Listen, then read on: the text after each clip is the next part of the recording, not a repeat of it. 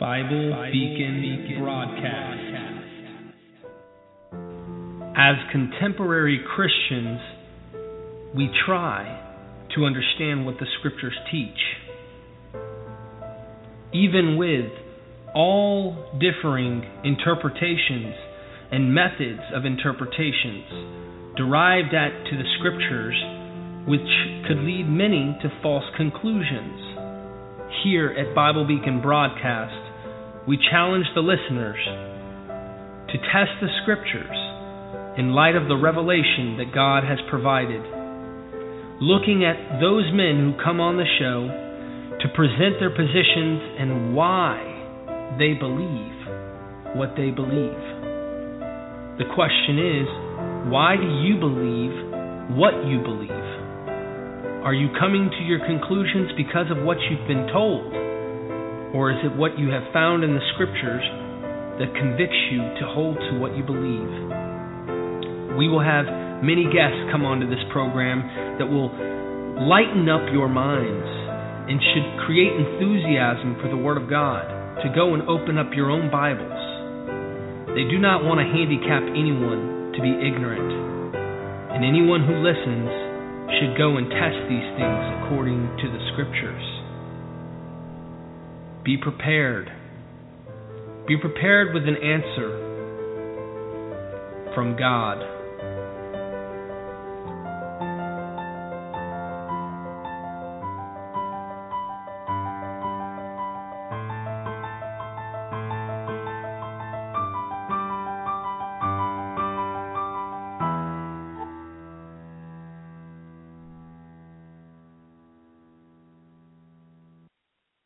Welcome to Bible Beacon Broadcast.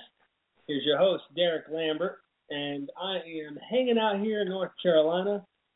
I've had a good day today, and a lot of stuff has happened this week. We're trying to get things in order, and there was actually recently hereby, just giving you guys a little snippet before we begin, there was a cop that got shot here on the news nearby. I posted it on Facebook, but I actually got the whole thing on film. And went down and they, investigated and, I guess you say interviewed me. And it turns out that the guy who broke in, a lot of people are looking at this guy and they're like, this guy is a robber. He broke in. He's, a really bad person and so forth. Come to find out, the guy he was schizophrenic and he had tried to take his life over the past 6 months 3 times. And he had been asking neighbors if he could borrow their gun just so that he could kill himself. He wanted to end it. So, that just kind of leaves you with some mystery. And, you don't really know what's going on in that matter. You don't really know what's happening in that scenario, what was going on through that man's mind. And will we ever discover really what happened in that guy's mind that made him do what he did, or what his purpose and his intentions or motives were? That's something that I would consider a mystery or a secret thing. Which brings us to Proverbs 25. Proverbs 25 says, these also are Proverbs of Solomon, which the men of Hezekiah, king of Judah, copied. It is the glory of God to conceal a matter, but the glory of kings is to search out a matter. That's New King James Version there, but God seals things or keeps mysteries hidden, but it's for a king to search the matter out, to figure these things out. And the New Testament talks about them being kings and priests of the God and his Father, which is significant. Now under the New Covenant, we would all be considered kings and priests to God and his Father, not just certain different degrees and levels under an old covenant where everyone's working their butt off to try and attain or to keep right, where Christ is now the one we look to, the one we keep our eyes on, the one we searched for and continue to search and continue to be more like. So I titled the program, It Makes Sense. I think that's what I titled. Let's see what I titled. Yeah, it makes sense. Covenant creation. It makes sense. And I have a lot of things that over the time I've had a lot of people who are opponents to covenant creation say, oh man, this makes no sense when you can gather some evidence, when you can actually prove to us some things that give us proof that this is true, and then we'll actually believe it. I don't think that's necessarily true for most of them that are actually opponents to covenant creation. I'm new to this, and I have been saturated with the study, and it is amazing to see the amazing truths that are behind this all throughout the scriptures. And I figure it would be an interesting topic to bring in predestination to this concept of covenant creation, because predestination is a hot topic. Some churches, you say that word and they'll think you said a curse word or something, or hey, get out of my church. You believe in predestination.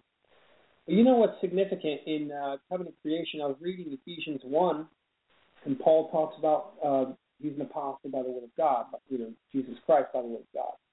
And so he says in verse 3, "Blessed be the God and Father of our Lord Jesus Christ, who has blessed us with every spiritual blessing in the heavenly places in Christ, just as he chose us in him before the foundation of the world, that we should be holy and without blame before him in love, having predestined us to adoption as sons by Jesus Christ to himself, according to the good pleasure of his will, to the praise of the glory of his grace, by which he made us accepted in the beloved."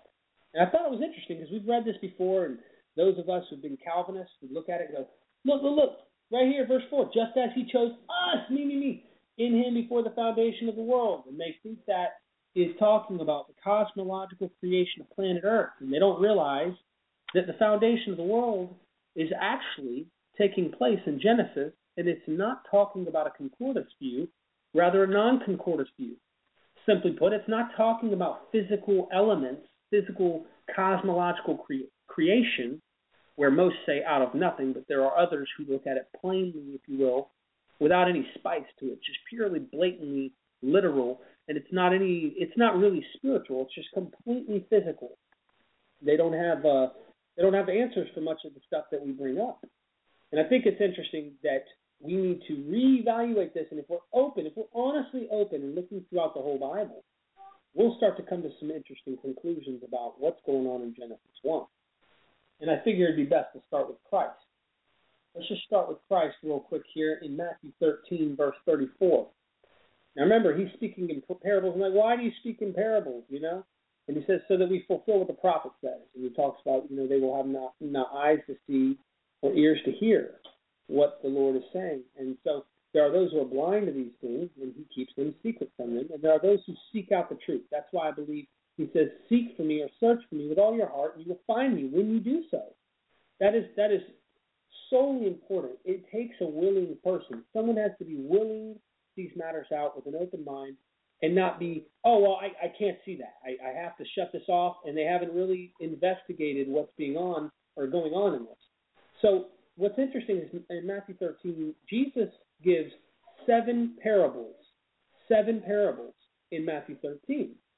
In verse 34, which is actually after the fourth parable, and on day 4, we know in Genesis 1, it talks about the sun, moon, and stars, given for days, years, months.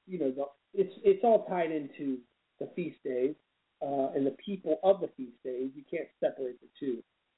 But in Matthew 13, verse 34, it says, "All these things Jesus spoke to the multitude in parables, and without a parable he did not speak to them, that it might be fulfilled which was spoken by the prophet, saying, I will open my mouth in parables. I will utter things kept secret from the foundation of the world." Now, I think it's really interesting when he's giving 7 parables. Just a simple observation. We know that there are 7 days, and we see that he created all things and rests on the 7th day. So there's 7 days of creation, if you will. And we see 7 parables. Well, I think numbers have significance, absolutely. But if you read these parables, you'll find some really, really interesting stuff. John Walton actually, wrote on this. His view of creation is different than a cosmological creation view. And he understands the word bara in Hebrew, which means fatten or to cut, to enrich, is the idea that is given in bara. It's not out of nothing. It's to fatten something already there. Creating me a new heart, O Lord, was mentioned yesterday by Brother Frank Davis. And he didn't get to go into any detail because he did a summary. He went into a basic summary, if you will. Well, let's read the last parable that Jesus gives about the dragnet. Verse 47 of Matthew 13. "Again, the kingdom of heaven is like a dragnet that was cast into the sea and gathered some of every kind. which when it was full, they drew to shore, and they sat down. It's interesting how it's plural in this, because if you read the other parables, it'll speak about an individual male, or it'll talk about an individual female. But here, he mentions they sat down and gathered the good into vessels, but threw the bad away. So he gathered the good and threw away the bad, and we see that in other parables, the wheat and the tares, the sheep and the goats. But what's significant about this is they sat down, they rested. They rested. It's the same term that you see in Genesis, where we see God resting from all his work. On the seventh parable, they rested. They sat down. I think that's very significant that you see this going on, where they're sitting, they're resting, and he rests. And then throws away the bad and keeps the good, which that's judgment. And it's resurrection for the good, obviously, in the latter day. But to go into Genesis chapter 2, I think this is significant as well. Don't mind the kids in the background. They're in the other room, running around. It's the only place I have that's somewhat kept secret from them. So Genesis chapter 2, verse 1 says, "Thus the heavens and the earth and all the hosts of them were finished." Well, if Genesis chapter 2's, if you will, reiterating chapter 1. Chapter 1 is when God created Adam. He created a male and female, and that would be plural. I guess you could argue that that's plural. But it's significant when we see here in verse 1 of chapter 2 that he created all the hosts of them were finished. And on the seventh day, God ended his work which he had done, and he rested. He sat down on the seventh day from all his work which he had done. Then God blessed the seventh day and sanctified it, because in it he rested from all his work which God had created and made. And he goes on to explain later, he says, "This is the history of the heavens and the earth when they were created, in the day that the Lord God made the earth and the heavens, before any plan of the field." And it goes down and goes through this whole story into Adam and Eve falling, or God creating Eve, and then Adam and Eve falling, and so forth in chapter 3. But what is interesting in chapter 2, he blesses the seventh day, sanctifies it. He's resting from all his work that he had created or made and worked. He worked. Now he's resting from his work. And I mentioned this on one of the chat rooms last night with Lori Forget. I believe that's how you pronounce it. Beat me up later, Lori, if I pronounce that improperly. But I think it's really interesting when we look at Isaiah 46:10 at this, if you will, idea of resting and so forth. God rests from his works in Genesis chapter 2, which is the seventh day, pertaining to chapter 1. We see that he rests on the seventh day of his works. Now, if that day is not prophetic, if it's not covenant creation, why does God work all throughout the Old Testament? Why is it that he's doing work? It's a good question to ask. Well, someone might say, well, he ended his work of planet, of universal cosmological creation, and he sanctified that day, if you will. To begin with a universal cosmological creation, just flat out blank, means you will end a cosmological creation. And if the seventh day is attached to the cosmological creation, if you will, the creation of a physical planet and so forth, then the seventh day would also be destroyed with that. And I think that's very significant with God sanctifying the seventh day. But I believe the ultimate purpose for the resting of the seventh day deals with the end. But anyway, we're going to get into that. But King James Version of Isaiah 46:10 says, "Declaring the end from the beginning, and from ancient times the things that are not yet done, saying, my counsel shall stand, and I will do all my pleasure." God will do all his pleasure.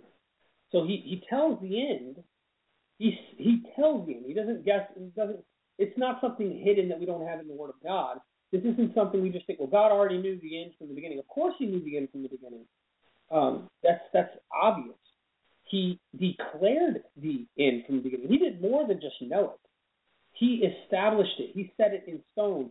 You see, the flower fades, the grass withers, but the word of God stands forever. See, God had wrote these things, or if you will, moved holy men to write these things, declaring the end from the beginning. He made it established at the beginning in Genesis, the very end. And if we could get our minds open enough to look at this and to ponder throughout the scriptures, catch the same theme, the same language, you see this all throughout the scriptures, declaring the end from the beginning, and from ancient times the things that are not yet done, saying, my counsel shall stand, and I will do all my pleasure. It's interesting to see his counsel stand. He will do all his pleasure, or his good pleasure, accomplish all his good pleasure. Well, he's working. He's working. His counsel stand. He is at work here. Why does God rest from all his works? Where does it say he starts working again? Where do we get this idea that God is still working after his seventh day of creation? There's no day or night. The day doesn't end. That seventh day is ongoing forever. God rested on the seventh day in Genesis chapter 2, and explains the heavens and earth are completed, and the host of them, which should be a very interesting idea there, the host. When we look throughout all of Scripture, we see hosts being armies and peoples. We see it used as peoples and armies, and the heavens and the earth and all the hosts of the heavens and earth. I think it's interesting when we look, if the seventh day has no end and God rests on it, then who gives that right scripturally to speak that God stopped resting and now he's at work? Where's this idea? The seventh day, he's done working. I think that it's very significant because God works through all the scriptures. Romans 8. We see very, very clearly in Romans 8:28. He works all things for the good of those who love him, to those who are be called according to his good pleasure. So I think that's very significant. We see good pleasure, or if you will, his purpose being played out here. Ephesians 1 does the same thing from the foundation of the world. Since before the foundation of the world, he chose us in him. Well, that's really interesting. It's using the same exact language that we see here in Isaiah 46:10, and it ties right back into Genesis chapter 1 and Genesis 2. So God is not keeping these things secret as in they're not something that you can't see now. He has made it to where they are able to understand what he spoke in these scriptures. I mean, I have to admit that it's heavy to understand if you don't really see the end from the beginning. I gave this example before, and I'm sure if any of you guys have seen, what's that, Shutter Island with Leonardo DiCaprio, or if you watch some of these other mystery movies, you're left hanging at the very beginning. You don't really grasp what's going on at the beginning. You finish the whole movie, and at the end, if any of you have seen Shutter Island, at the end you go, was Leonardo DiCaprio actually insane? Or were they really a bad people on this island that were trying to tell him he's crazy? And so, you rewatch it again and you catch snippets that feed both sides. I've come to the conclusion that he actually was. He lost his mind because of his family. His wife killed the children and all this is horrifying. But, I think he did. But it still leaves you mystifying. Christ comes on the scene and he says very clearly to the apostles, he said to them, let's see, where does he say it in Matthew 13? I will open my mouth in parables. I will utter things kept secret from the foundation of the world. So this is prophesied by Isaiah of things that were spoken of or kept secret, if you will, that were spoken of, though, in parables from the foundation of the world. So you could almost look at Genesis as a parable in a sense. It's it has parabolic type of language to it. And to understand it, it's very difficult without watching the whole movie. Well, ladies and gentlemen, I suggest watch the whole movie of Scripture. Watch the whole movie and watch it all the way to the end. Don't just skip to the end because you're going to miss all the meat. But when you read it from Genesis to Revelation, you get to the end of the book and you go, wow, this is amazing. Let me go reread Genesis and keep in mind some ideas here. Okay, the earth is without form and void. And darkness was upon the face of the deep, and the Spirit of God moved or hovered over the face of the waters. Wow, what do we see in Genesis 1 verse 2?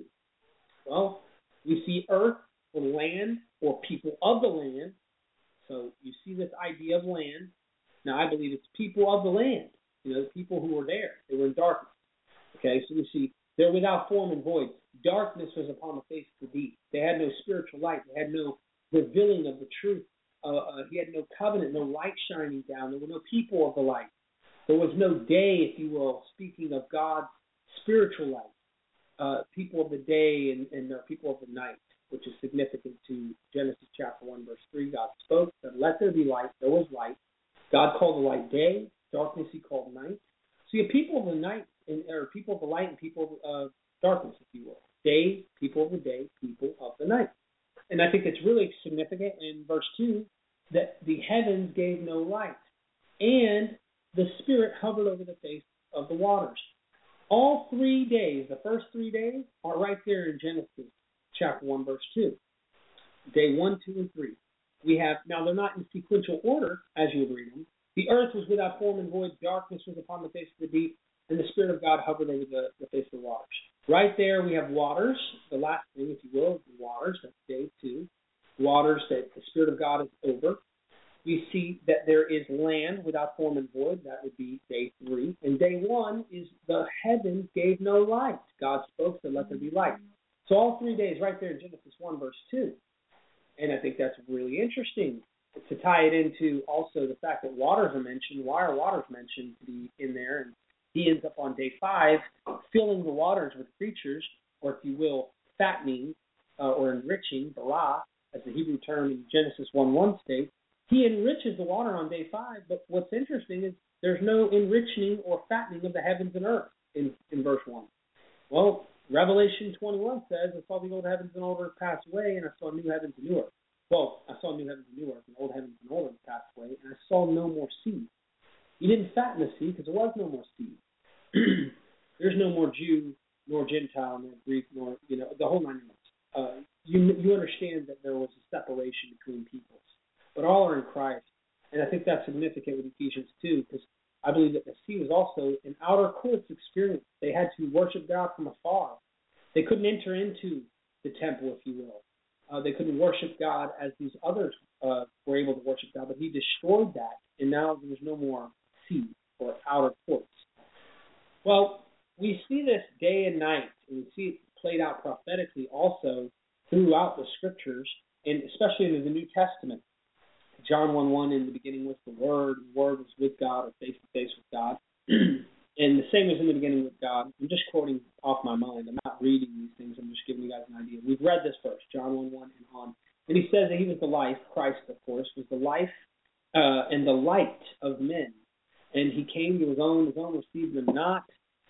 They love darkness rather than light. Now, what in the world is darkness? And what in the world is light? Well, just think about it. Darkness and light. They love darkness. Of course, they liked 3 a.m. in the morning. They liked going out extremely late at night, and they didn't like the daytime, so they slept during the daytime and didn't come out because they were vampires. No, it has nothing to do with that. So if Christ is saying these things are kept secret from the foundation of the world, and he's starting to reveal these things that have been kept secret from the foundation of the world, don't you think it's significant that if something is secret being revealed here in the New Testament, from the beginning, Genesis creation, well, maybe we should go back after we've watched the movie of the Bible, the movie of Scripture, if you will, using that metaphorically, the movie of God's book, and we go back and reread the story and start to look and see, wow, seventh-day Sabbath, he rests from his works. Wow, okay, making them in the image of God. And it's not just Scripture that reveals this, but you can also read other books such as the Epistle of Barnabas. There's other books that kind of point to this reality that the sixth day pointed to Christ and the apostles and those who will obviously be informed. It gives the same clear identity to day 6 to Christ's day. It's saying that was Christ's day. Wow, people are in the image of God. People are made into the image of God. That's really significant. I think that's interesting.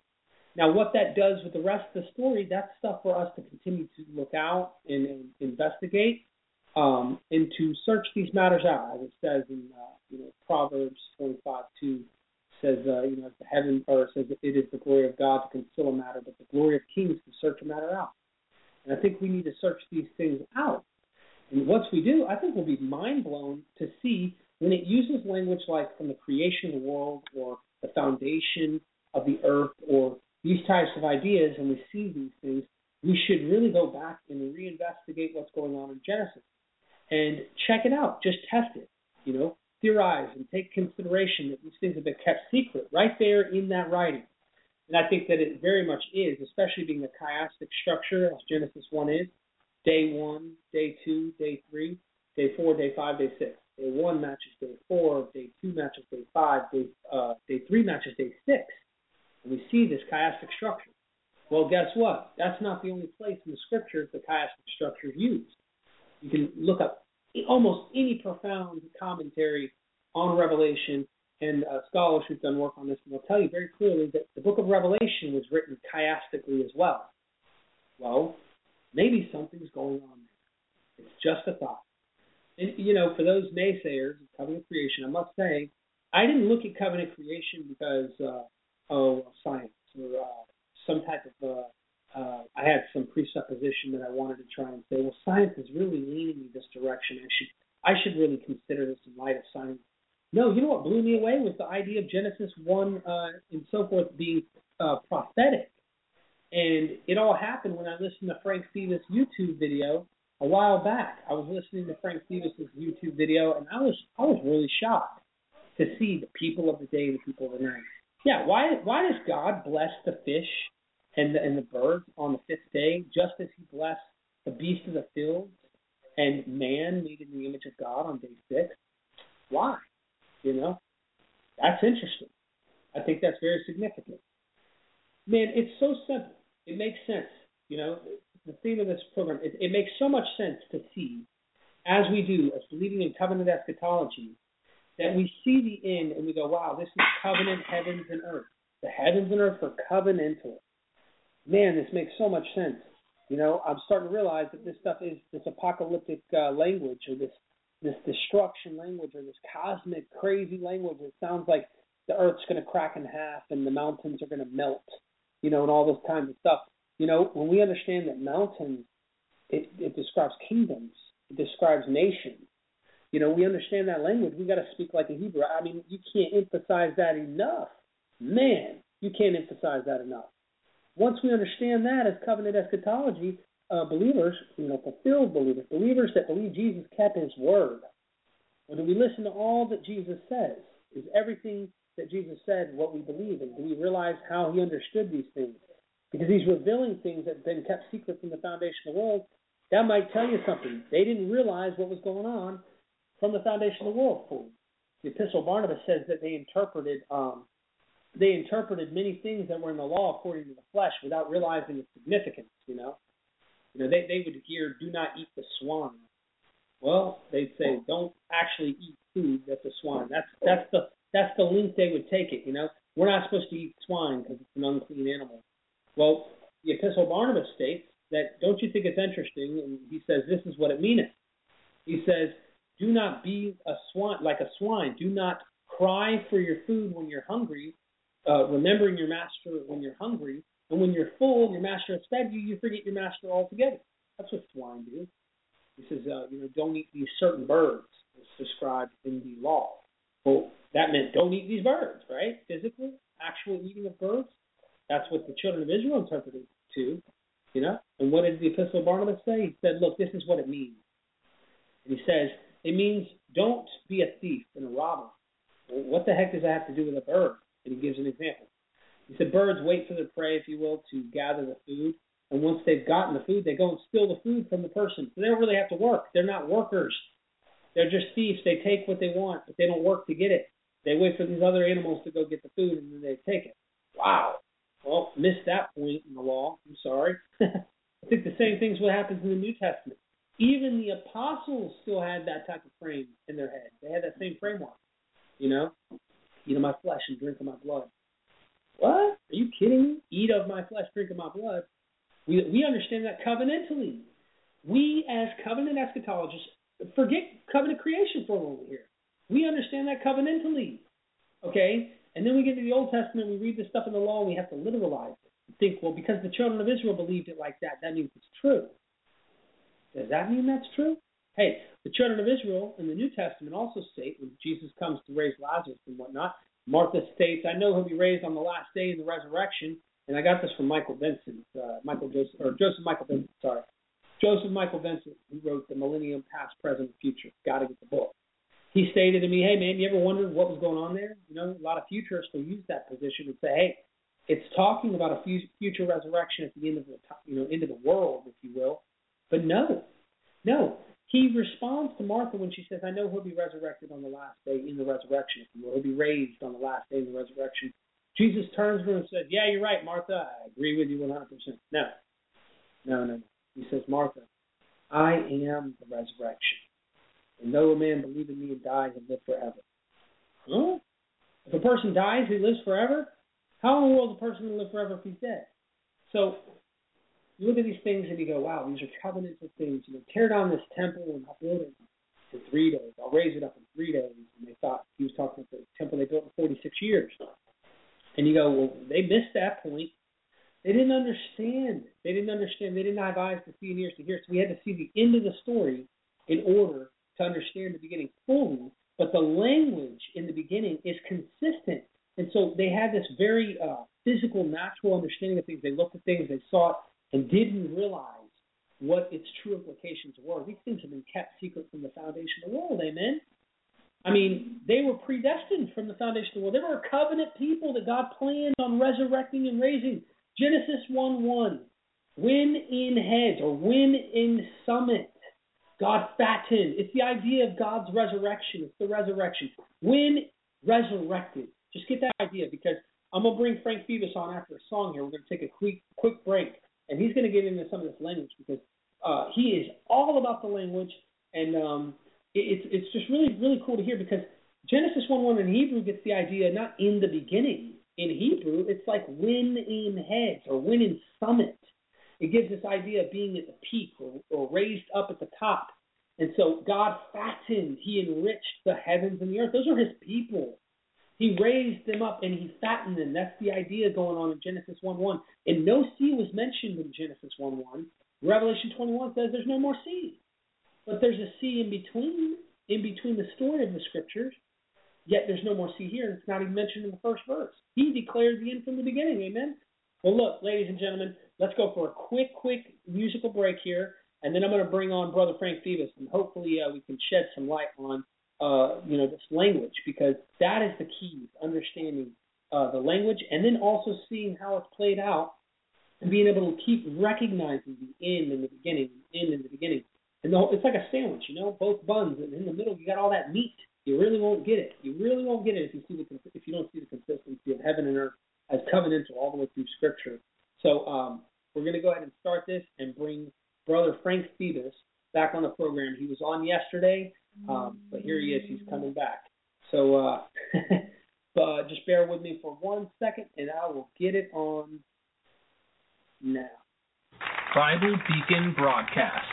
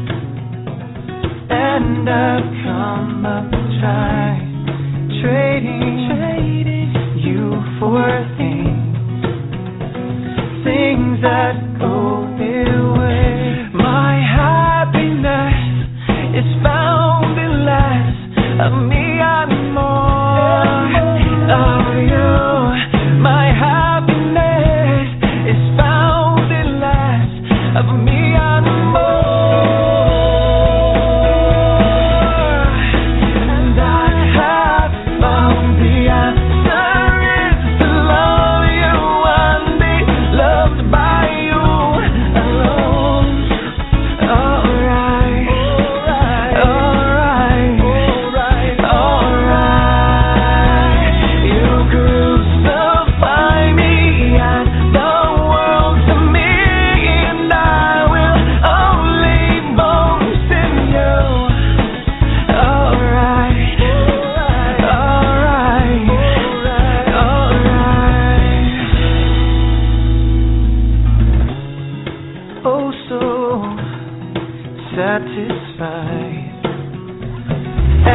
the thoughts of you growing up in me,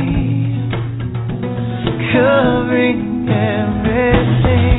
My happiness is found in less of me and more of you. My happiness is found in less of me and more. And I have found the answer is to love you and be loved by you alone. Alright.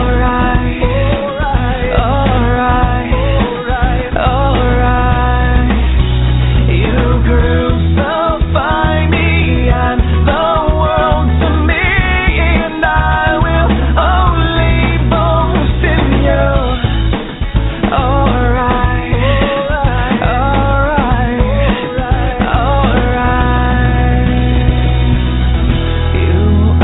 You are loved by me. You are the lover of me. You are loved by me.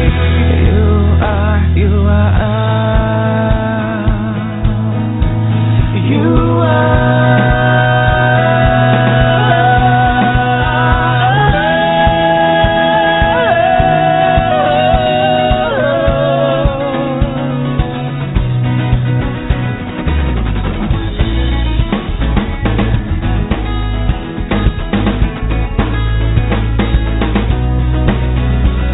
and I have found the answer is to love you and be loved by you alone. Alright. You crucify me and the world to me, and I will only boast in you.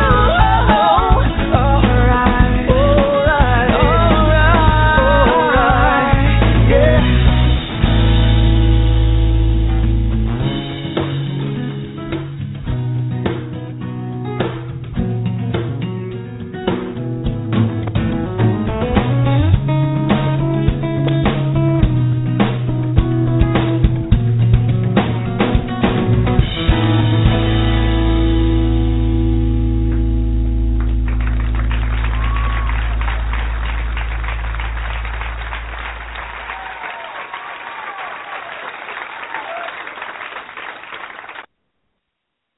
Alrighty, we're back. I had to transfer to my phone as well, so we have Brother Frank Phoebus on. How's it going, brother? Are you there? Hold on, let me make sure he's on, because I might be the only one on. I don't know if I added him on yet. I ran outside to my phone, so give me just a second. Let's see if we can get Brother Frank on, and we'll see what happens there. But, yeah, I know he's going to be going into the language of Genesis chapter 1 and stuff. He's big on that. These are my boys here. Let's see if we got him added on. I ran out before I knew better. Hold on one moment here. No, I didn't add him in. Here he is. All right. What's up, Brother Frank Phoebus? How you doing? I'm doing just fine. I'm glad you found me. Found you. You were kept secret in the chamber of the Blog Talk Radio. I was lost, but now I'm found. Yeah, I ended up not pressing it. I don't know what. I was in a rush to hurry up and get out because I'm over at my mom's house. I don't have internet at my house yet that I just moved into, and the only way to add someone into the room on this radio program is when you're on a computer that's capable of doing that. So I'm multitasking, and then I've got the kids running around, and you know how it is. Oh, yeah, I had mine. They're all grown. I'm into the grandchildren stage. Amen, amen. You were talking to me the other night, and you said that Genesis 1:1 gives you the idea of resurrection. And so is there any way, I'm being, obviously I'm being facetious here, but is there any way to separate resurrection from the feast days? And to tie into that, is there any way to separate the feast days from Genesis 1? No. No, they're integral. They're telling the same story. You just have to know what to look for, and that's part of the problem I was talking about yesterday. But yeah, I actually what I have is the mechanical translation of Genesis, which adheres to the language I was talking about. It stays faithful to it. In fact, it shows how obtuse the translation, even a good translation, can be because of the concreteness of the Hebrew language. Amen. Amen. So, brother, we talked, and it's amazing because I saw you on YouTube years ago, didn't believe in this. Then I bumped into you on Pal Talk, and we had a wonderful conversation that night. We were talking about how seas and water, how land. I read your article that deals with heavens and earth, and you point out that many cases you show, and you didn't use it, obviously it wasn't exhaustive, but showing that people were world. The word world are people. That's people. For God so loved the world. He's not talking about planet. He's not talking about the globe. He's talking about people. For God so loved the world, or the land. People are these considered land. So in certain contexts, when it talks about land, over flooding the land, these are the people. These people being destroyed in many senses. The context is there. The, if you will, tribulation, where they were, Jerusalem, the wicked generation was. The flood came in. There was a flood that happened there, and the land was flooded, destroying them. So they were the people. You know what I mean? Well, yeah, let me actually. You touched on a scripture. We'll go back to Genesis 1 in a second. But this actually the allusion to God so loved the world, and the whole idea that you look at of course that's another part of John, but John, the first chapter of John is very, very interesting the way it's laid out, and because of our orientation we don't question things. It's like the nose on our face. We just we don't know what to look for. But if you look at Genesis, John 1, and it says that would be the 10th verse, and it says, let me see here, let me see if I get this right.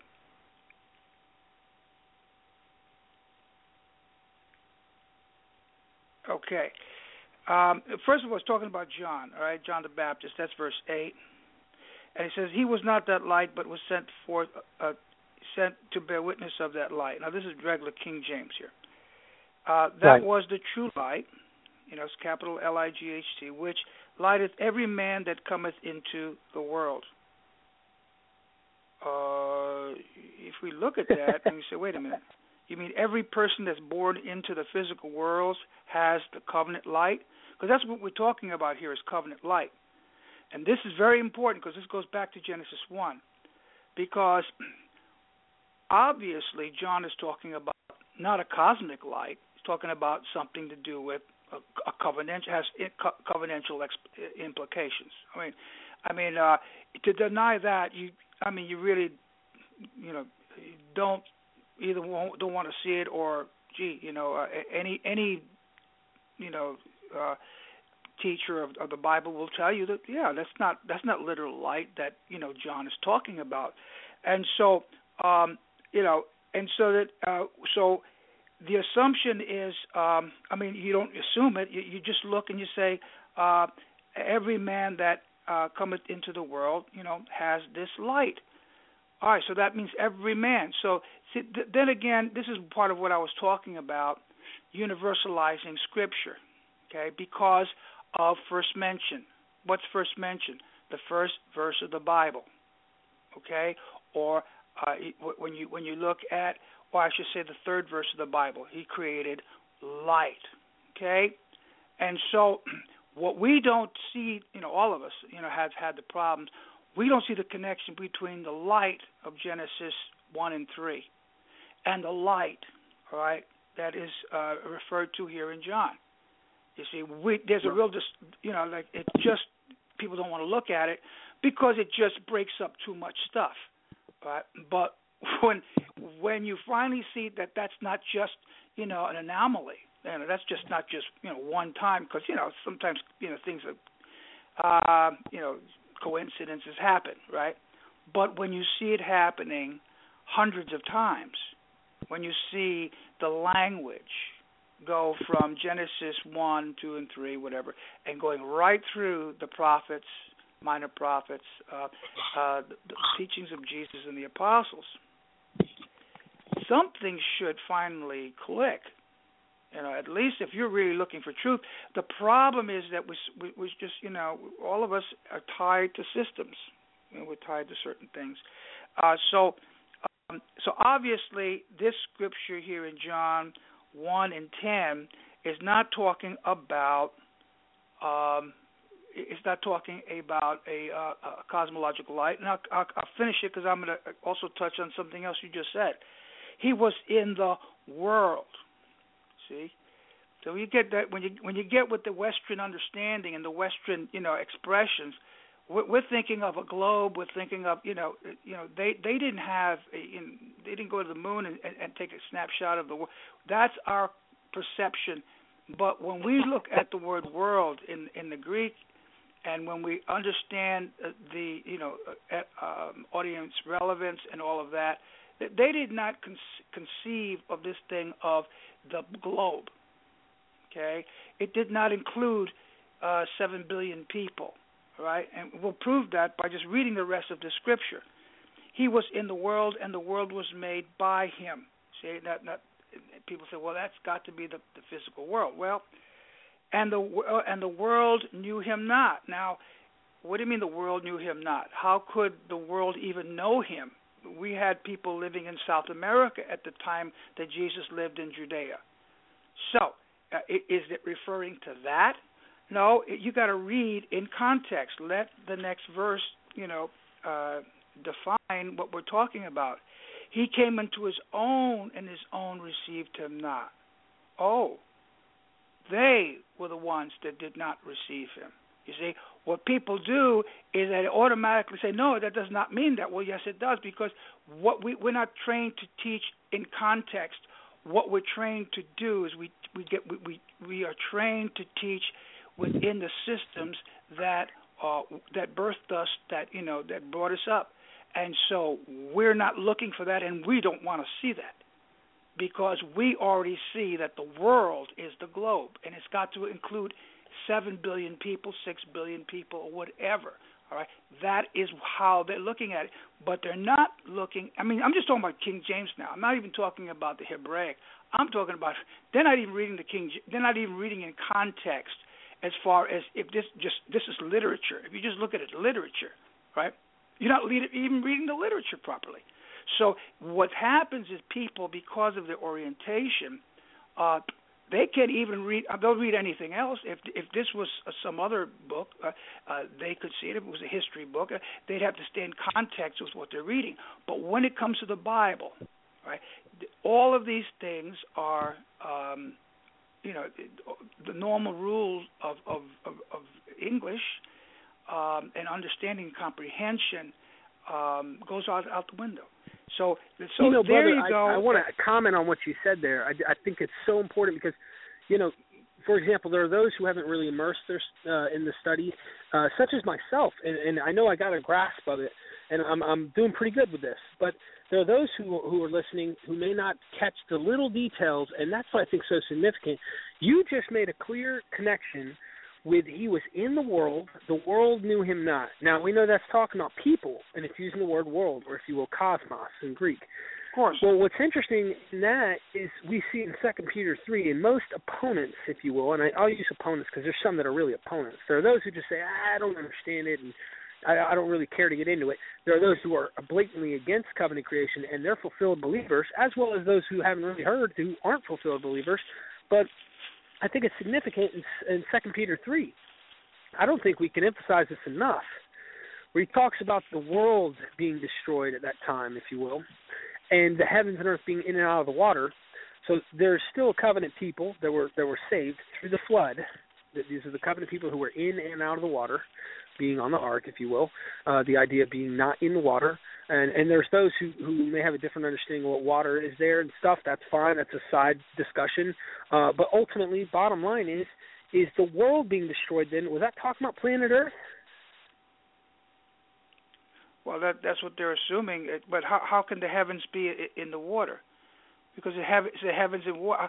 You see, it's amazing how when people read things, they're very selective. It's like their brain.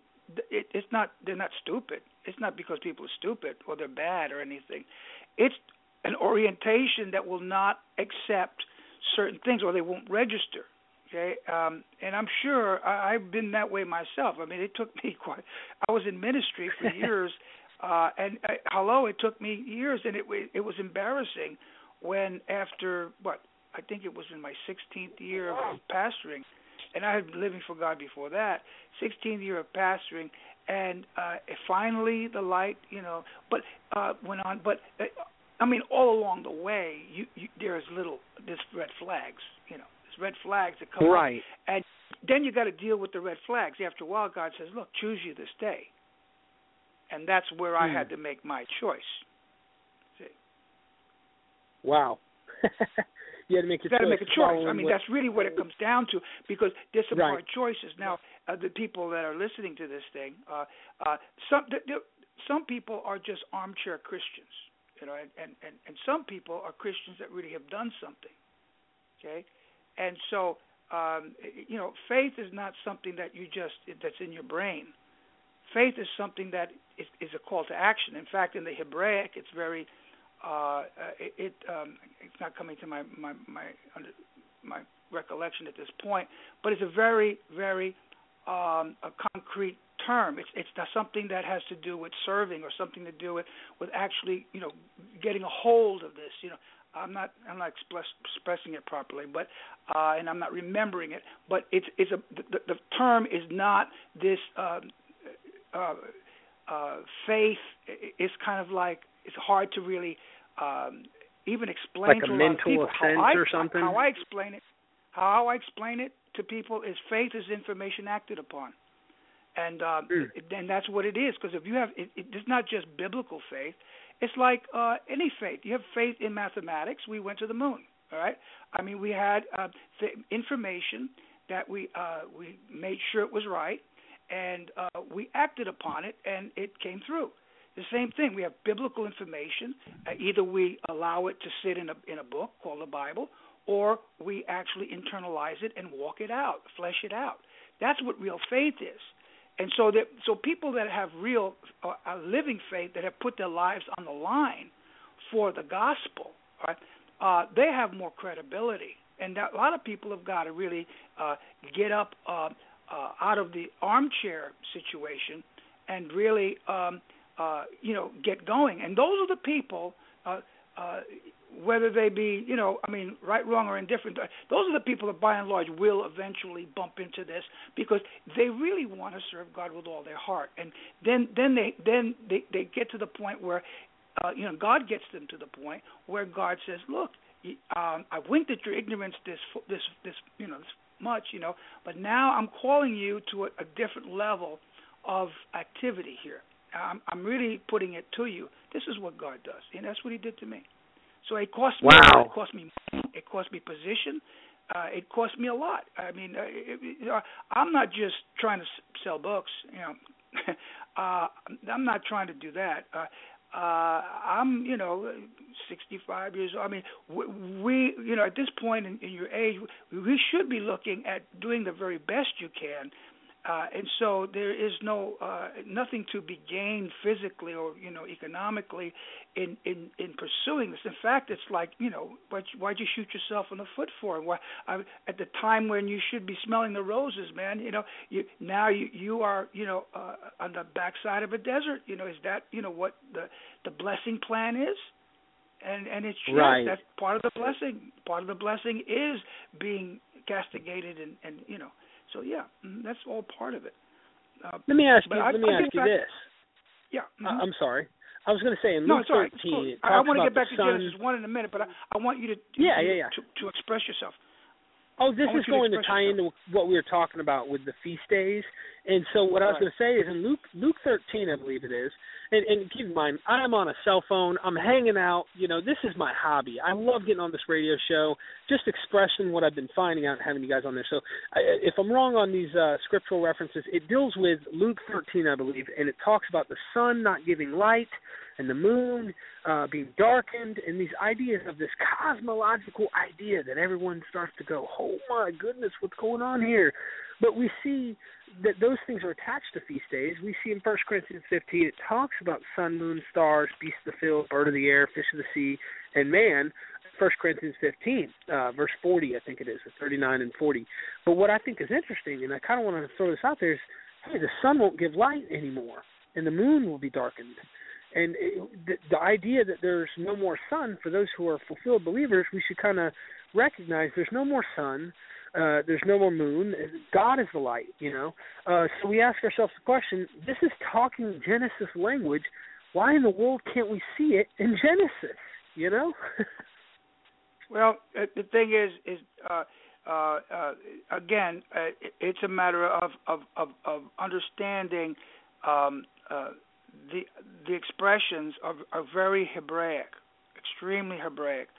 A lot of the New Testament was written by people that spoke Aramaic and Hebrew, and John himself was one of those, the Revelator, and he of course he wrote John, and then 1, 2, and 3, and so he was very much of that orientation. When you look at his writing, and when you read those who are experts in language, right?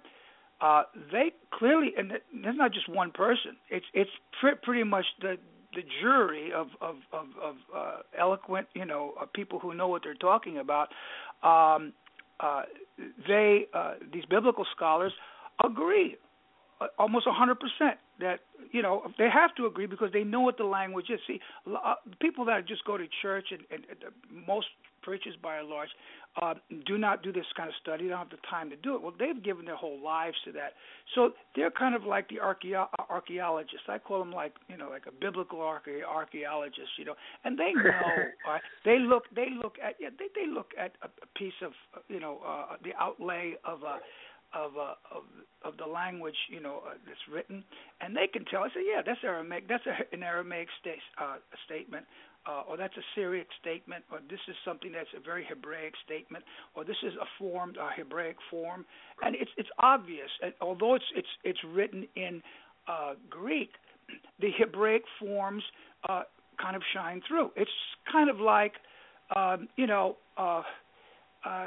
if somebody learning another language, right? And if I would learn, Greek, and if I was to speak Greek, well, you could hear my New York accent through there, all right? And I'm just giving you that kind of an example, all right? But they do it in writing, and in writing you can't help but express where you come from. You can't hide that. And so a lot of the New Testament was actually either written in Aramaic and Hebrew and then translated, right? Or it was dictated into the, whoever it was actually speaking Aramaic or Hebrew, and someone actually, wrote it down for him in another language, in Greek, or as in the case of Paul, he knew Greek, so boom, he did it and probably looped the same thing. See, so, but you cannot get away. The more you study it, see. The more you study, the more that you get involved, the more research you do, it comes out, and it's pretty much across the board. I mean, they know what they're looking at, and they say, look, yeah, these are Hebraisms, they call them, right? And so this is the way this is said, the way this is repeated, the way this is, and the cadence, and it's like the prose. It's very much like the Old Testament. So that's what we have to look at, and it's like I said before, like I said yesterday, there's a real bias against it. Now, a lot of people don't say that nowadays. Of course, everyone is so, oh no, we love the Hebrew, but nobody really understands and knows the Hebrew Bible. They have a very scanty understanding of the Hebrew Bible. They don't really understand what I'm talking about. The Old Testament. Right? When I say the Hebrew Bible, they don't even know it in English. They don't have. There is not a tradition of really knowing and teaching and understanding, all right, the patterns of the Old Testament. No. They have the pattern for Jesus, dying and coming in prophecy and all that, but the rest of the story is they don't know, and that's the problem we're having. That's a really. Let me ask problem. you this: jumping topics back to feast days. You were telling me. Let me ask you just to get a little detail on the fourth day, if you will, the sun, moon, and stars, and from Right. days, months, years, seasons, if you will. Can you kind of express how this feast day idea is playing its role in Genesis 1? All right. Well, I want to one thing before you. I just want to touch on something so I don't forget. What you were first talking about Genesis 1:1, and then I want to go into Genesis 1:14, which is where that is. Okay. Perfect. All right. Perfect. It's in the mechanical translation of Genesis, which is the one I read when I'm studying. Okay, because now we get into it gets into the Hebrew, and this particular translation is truly mechanical, and it really sounds really a little strange, but this gives you a good idea as to how difficult it is to get it into the English. But this is the way it really reads: in the summit, Elohim fattened the sky and the land had existed in confusion, and was unfulfilled, and darkness was upon the face of the deep sea, and the wind of Elohim was much fluttering upon the face of the water. And Elohim said, light exists, and light existed. Now that is the way the Hebrew is, and in fact that is not the how should I say, it's even more raw than that, because of verbs, and because the way the verbs are placed in the sentences, and how we have verbs, and how we place verbs, and how important the way we put our sentences together. It's almost opposite. So, and then of course their words. Some of them are they have feminine, and some of them are masculine, and so. That bleeds into that. Now, it gets real mushy. I don't want to get into that really in a heavy way. But see, what you said here in the summit, and you're right, okay? He uses this, the editor of this particular version had it right. You look in your concordance, you look in your Strong's concordance, you look in any concordance, they agree that the word is it's a couple of words they use, right? One of them is summit, but another word that we discussed was first fruit, and first fruit had to do with the first harvest. Now, when we look at harvest and we look at the feast of the Lord, what it indicates is resurrection. All right, that's really what it's talking about. Jesus said there's 4 months. They say there's 4 months, and then cometh the harvest. All right. He was alluding to the resurrection, or the harvest of souls. That's really the end game for God. So the end game the end was discussed in the very beginning, as you said, and the very beginning is the first verse of the Bible, because that really was the end game for God. And He said it. He said, look. He said, in the resurrection, or in the summit, or in the first fruit, God fattened the heavens and the earth. So without a resurrection, all right, there would not be any fattening, because the end game is to fatten heaven and earth. And so this is the language of the Bible. Now, people get offended by the language of the Bible. Well, that's unfortunate, but this is what the language of the Bible is really saying, and it agrees with the rest of the Bible. The narrative agrees with the rest of the Bible. The narrative of creating a universe at the beginning of the Bible does not agree with the rest of the Bible. It's like out of place, because the whole narrative of the Bible is about a relationship between God and man, and it begins at the very first verse. So the very first verse, he says, in the first fruit, or in the resurrection, God fattened heavens and earth. So it's really a summation. what he's doing is he gives a summation. The very first verse of the Bible is a summation of what he's going to do. So he just says it as if he's going to do it, then he does it. All right.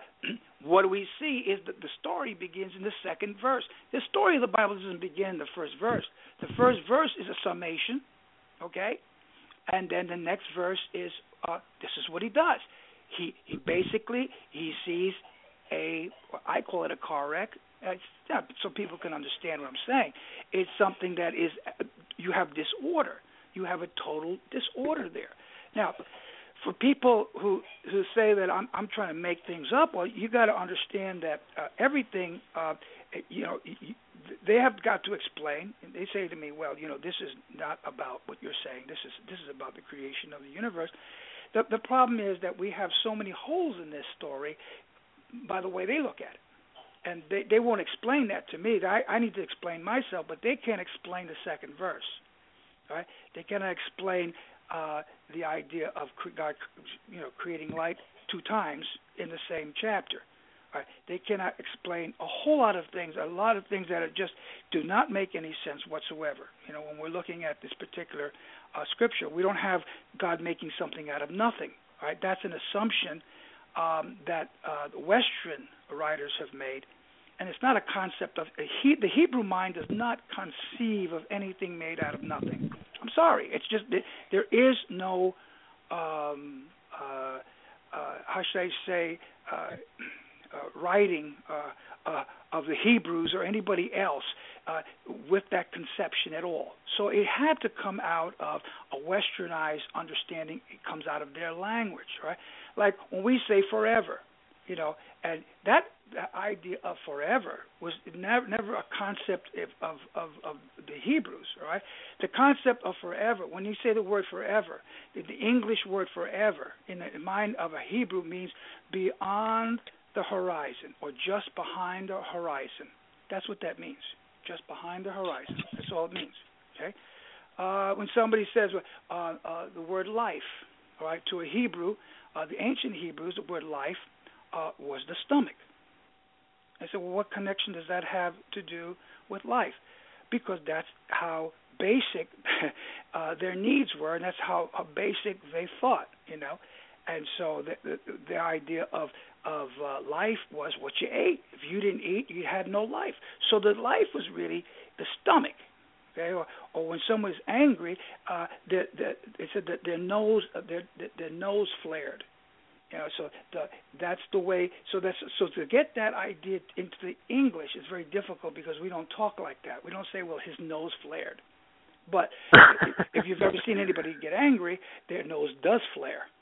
Okay, but see, it's very much a very concrete language. It's not.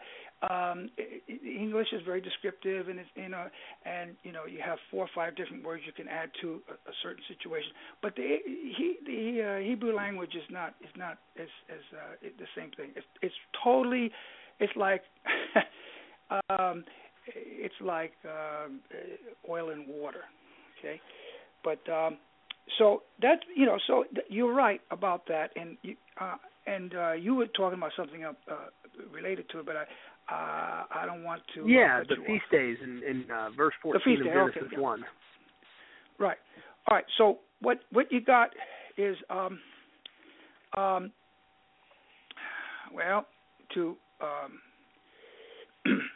when we're looking at the work of what we're looking at is the death, the first 3 feasts, the death, burial, and resurrection.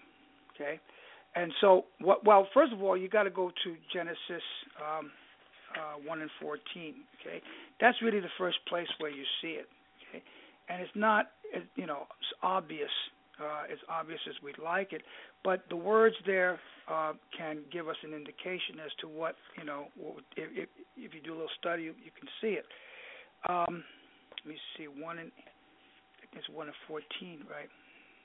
Mm-hmm. And this is the way it's written. And Elohim said, the luminaries will exist in the sheet of the sky to make a separation between the day and the night. And they exist for signs and for appointed times, for days and for years. and they exist for luminaries in the sheet of the sky to make glow upon the land. And he existed so.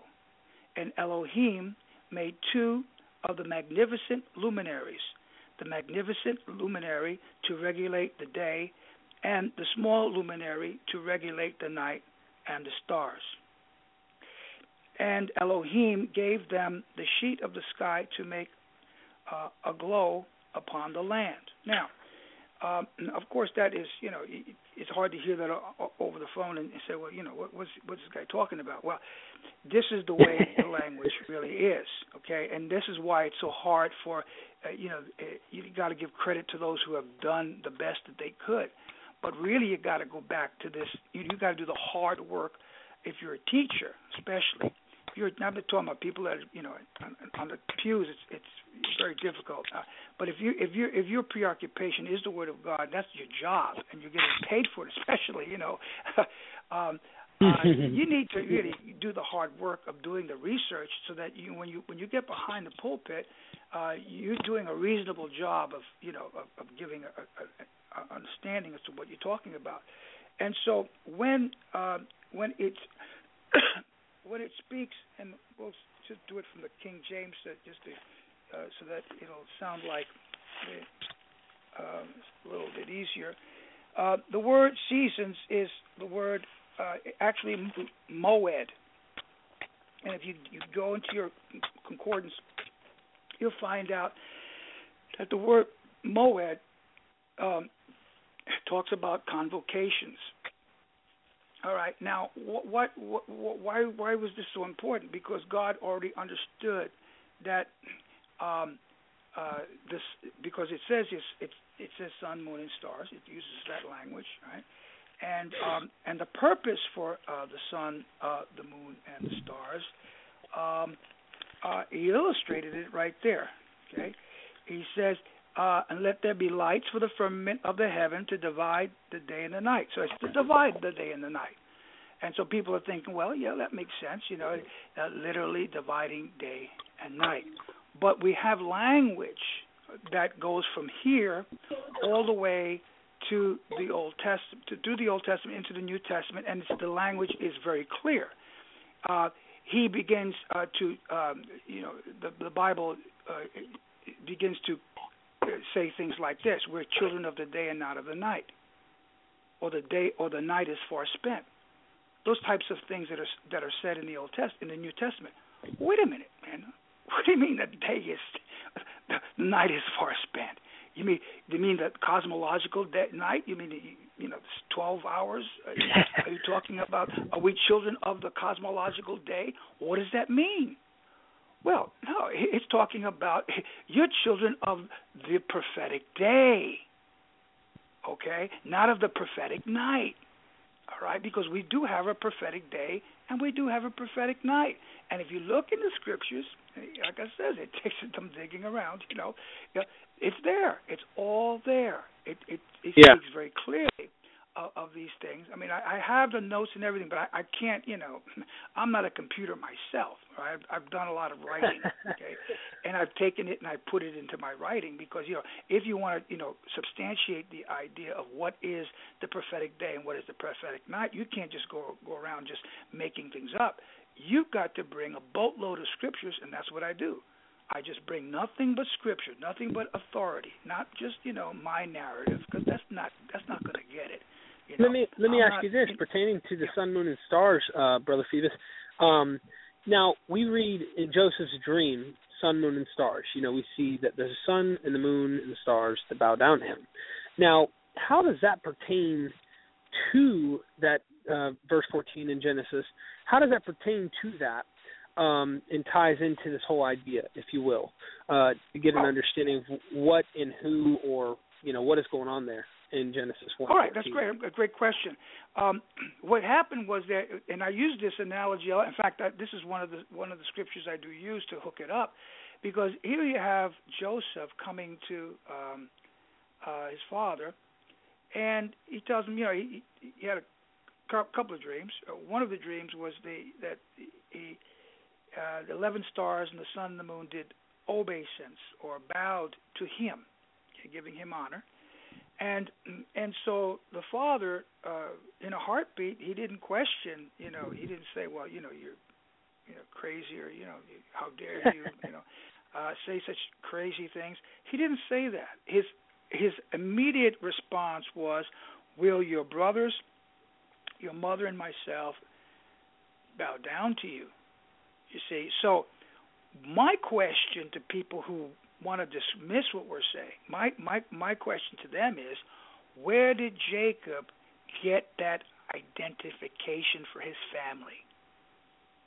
You see, you got to say, well, where? You mean he got it out of nowhere? You mean you talking about Joseph? Jacob just? No, I'm talking about Jacob.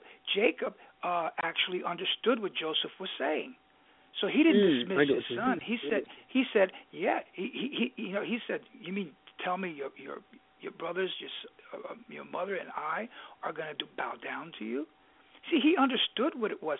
My question to people who are questioning me is, where did Jacob get this identification with sun, moon, and stars as being his family? You see, that's a big question. They can't answer it, because if they do, the only place they've got to go is first mention, and that's Genesis 1 and 14. See, so obviously they were already told.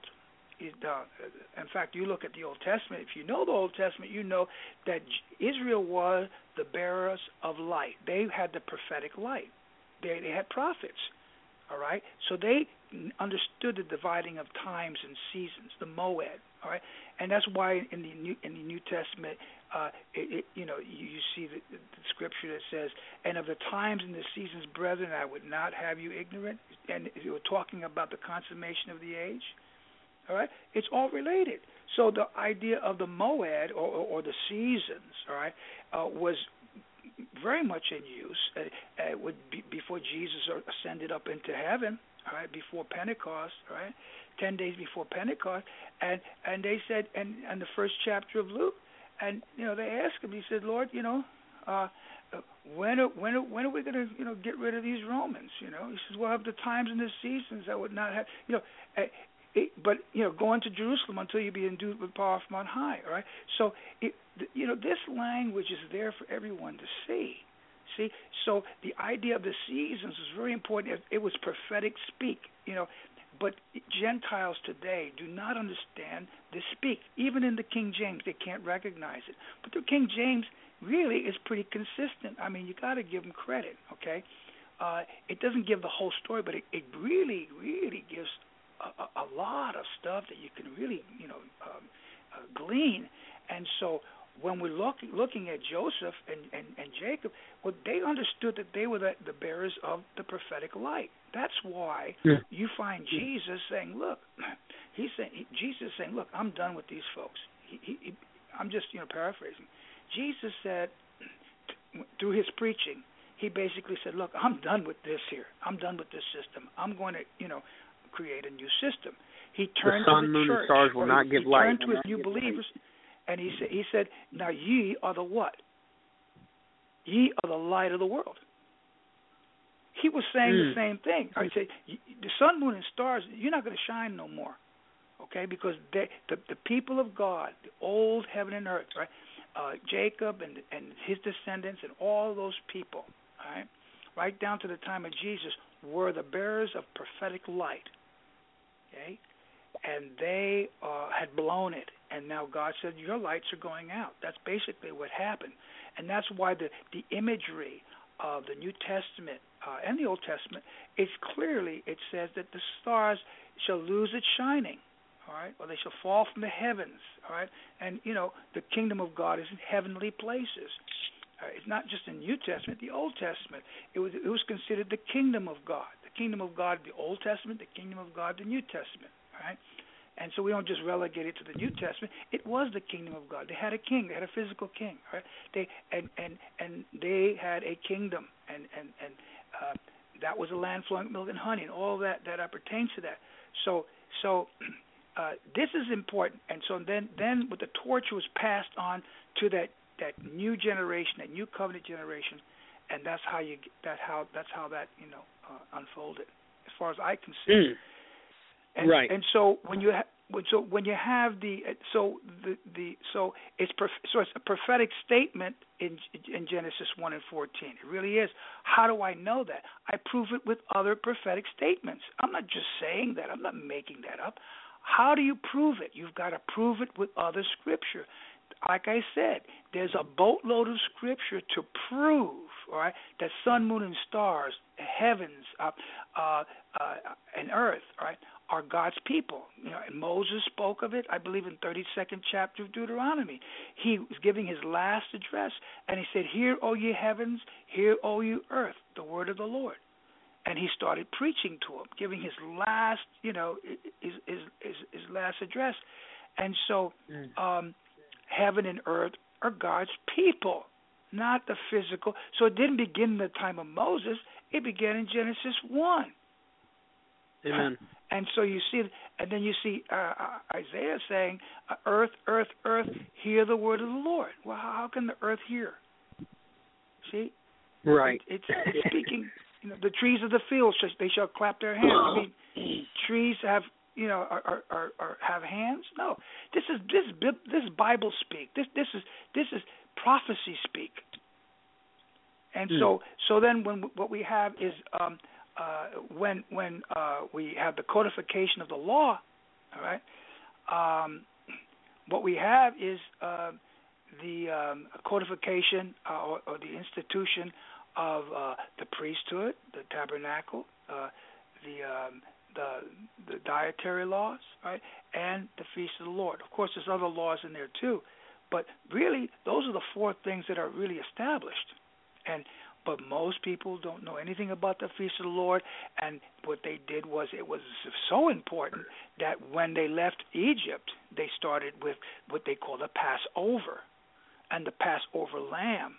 All of that was prophetic. It was type, and then they said, Peter said, "Oh, they were baptized unto Moses in the Red Sea." All that imagery, I mean, this is heavy duty stuff. I mean, it's beautiful, and so they couldn't get out of Egypt without the first feast. That's how important it was. So wow. So you had So it's exceedingly important, and so. When they came into now, an interesting thing is there was 40 years. Okay, there was a 40 years that was initiated. All right, in that year, started with the giving of the law, and the giving of the law is what you call Pentecost. Well, Pentecost also initiated a 40-year period. All right, so there is a parallel there. It's beautiful, and you look at the parallel. All right, of that 40 years, and how they wandered in the wilderness, and how they went through all different types of conflicts and growing, and they were a church, but and they had a promise, but they had not reached it until the 40th year, and then they the promised came land. into the land for milk and honey. Same thing with the 40 years, the one generation that Jesus was speaking of. It's beautiful. I mean, the fingerprints and the analogies and the patterns are so consistent. That's what, if people don't know their Old Testament, if you don't know, you missed so much. But if you try to figure out the end times through the New Testament and with a few scriptures in the Old Testament, you're not going to find out. You'll have a superficial understanding, but you really will not understand the real riches of what the Bible can offer. Well, brother, let me chime in here, because we're drawing nigh to the hour, and the time is at hand. He cometh quickly. No, I'm just but I said earlier on in the show, it's like a movie, and sometimes when you're looking at the beginning of the movie, you'll see things and you'll go, wow, okay, but you just see it at a very basic level, then you see the end of the story. And I was encouraging people to, watch the movie of Scripture, an analogy there, of course, metaphorically speaking. Watch the movie of Scripture, and you'll see it all the way from Genesis 1 to Revelation wrap up, and you'll see the same language used. You'll see this stuff continuously used. It's the same Hebraic ideas, and where we get the ideas to change them from cosmological to covenantal as fulfilled believers, it really goes past my head to get that. And So what I wanted to do is first I want to go ahead and make sure everyone gets the information in your email, because you haven't received an email to get the free literature that you're willing to pass out for people to read. There's a lot of stuff that I actually was reading, and I said, wow, I never really thought of it that way. So if anyone's interested in learning more, frank.phoebus@yahoo.com. That's Frank, Frank, .Phoebus, FEBUS.com, or at yahoo.com. No. It's Frank. No? F as in Frank, E as in Edward, B as in boy, U as in Union, S as in States. You had that right. At yahoo.com, right? Yahoo.com. Is that what That's you right. said? Did you say yahoo.com? I messed up and I said at frank.phoebus.com. Frank. No. .phoebus at yahoo.com. Yes, that's it. And it's all free, and there's no hooks. There's no agendas. There's not, there's not. Actually, I've tried to sell books. I've got some books still left over from the other book that I've got, and it's just a lot of having to borrow money, and then it's logistics and all of this. I rather would just digitize everything now, except for the last book. I'd like to get rid of that one, but it's a good book. It's a very good book. What I'm just saying is that I'm not trying to push any of that. What I am trying to do is I'm trying just to give this stuff away. I give away all of my I did a lot of hard work on this stuff. I know some people would never do that, but I'm really not worried about that. I think it's more trouble than it's worth, especially if you're not hooked up to a big denomination that you can kind of hook up with, and you've got people ready to go to publish. So since we don't have that, we really like to get it into people's hands. We've got articles and various things that really would bless people. And if they ever want to get a hold of me, if they get a hold of you, they can discuss it. Well, Brother Frank, end us in prayer and we'll get out of here. All right, go on. You want me to lead you? Sure thing, brother. All right, I didn't think that. Okay. Heavenly Father, we're thanking you, Lord, for this time. I thank you for this opportunity, that you bless each and every heart, hungry hearts, that you fill them with your manna, that manna from heaven. Anoint that manna and allow it, Lord, to stir them up to a greater responsibility and faith. Bless, Lord, this ministry, and bless each and every one in Jesus' name. God bless you. God bless you, brother. Thank you so much. This is a Bible Beacon broadcast. Thanks for coming on. We definitely look forward to the next time you come on. I figured it was good to have you back on. So we will look forward to you next time, brother. Have a good night. All right. God bless you now. Bye-bye. God bless you. Bye. Yeah, bye. Well, ladies and gentlemen, there's the Bible Beacon broadcast. Your host, Derek Lambert. I hope there was some stuff that we touched on that was interesting. We looked at land, world as people, the word land or earth or world as people. We looked at sun, moon, and stars. We looked at Genesis 1:1. We looked at God had things kept secret since the foundation of the world, kind of like the movie. You see the end of the movie, you go, oh, my goodness, that's what they meant at the beginning. I didn't get it.